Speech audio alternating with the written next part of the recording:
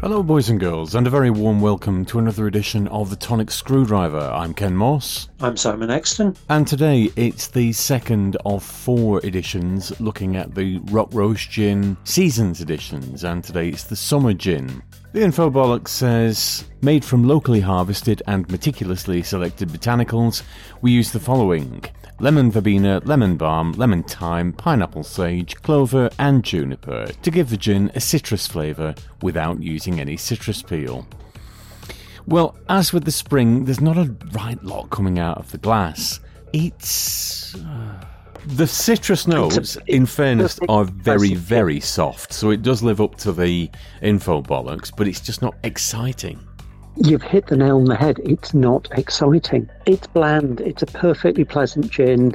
It doesn't do anything exciting at all. Doesn't have much of a nose to it. Doesn't have that exciting a taste to it. It doesn't really have that much of a lingering aftertaste.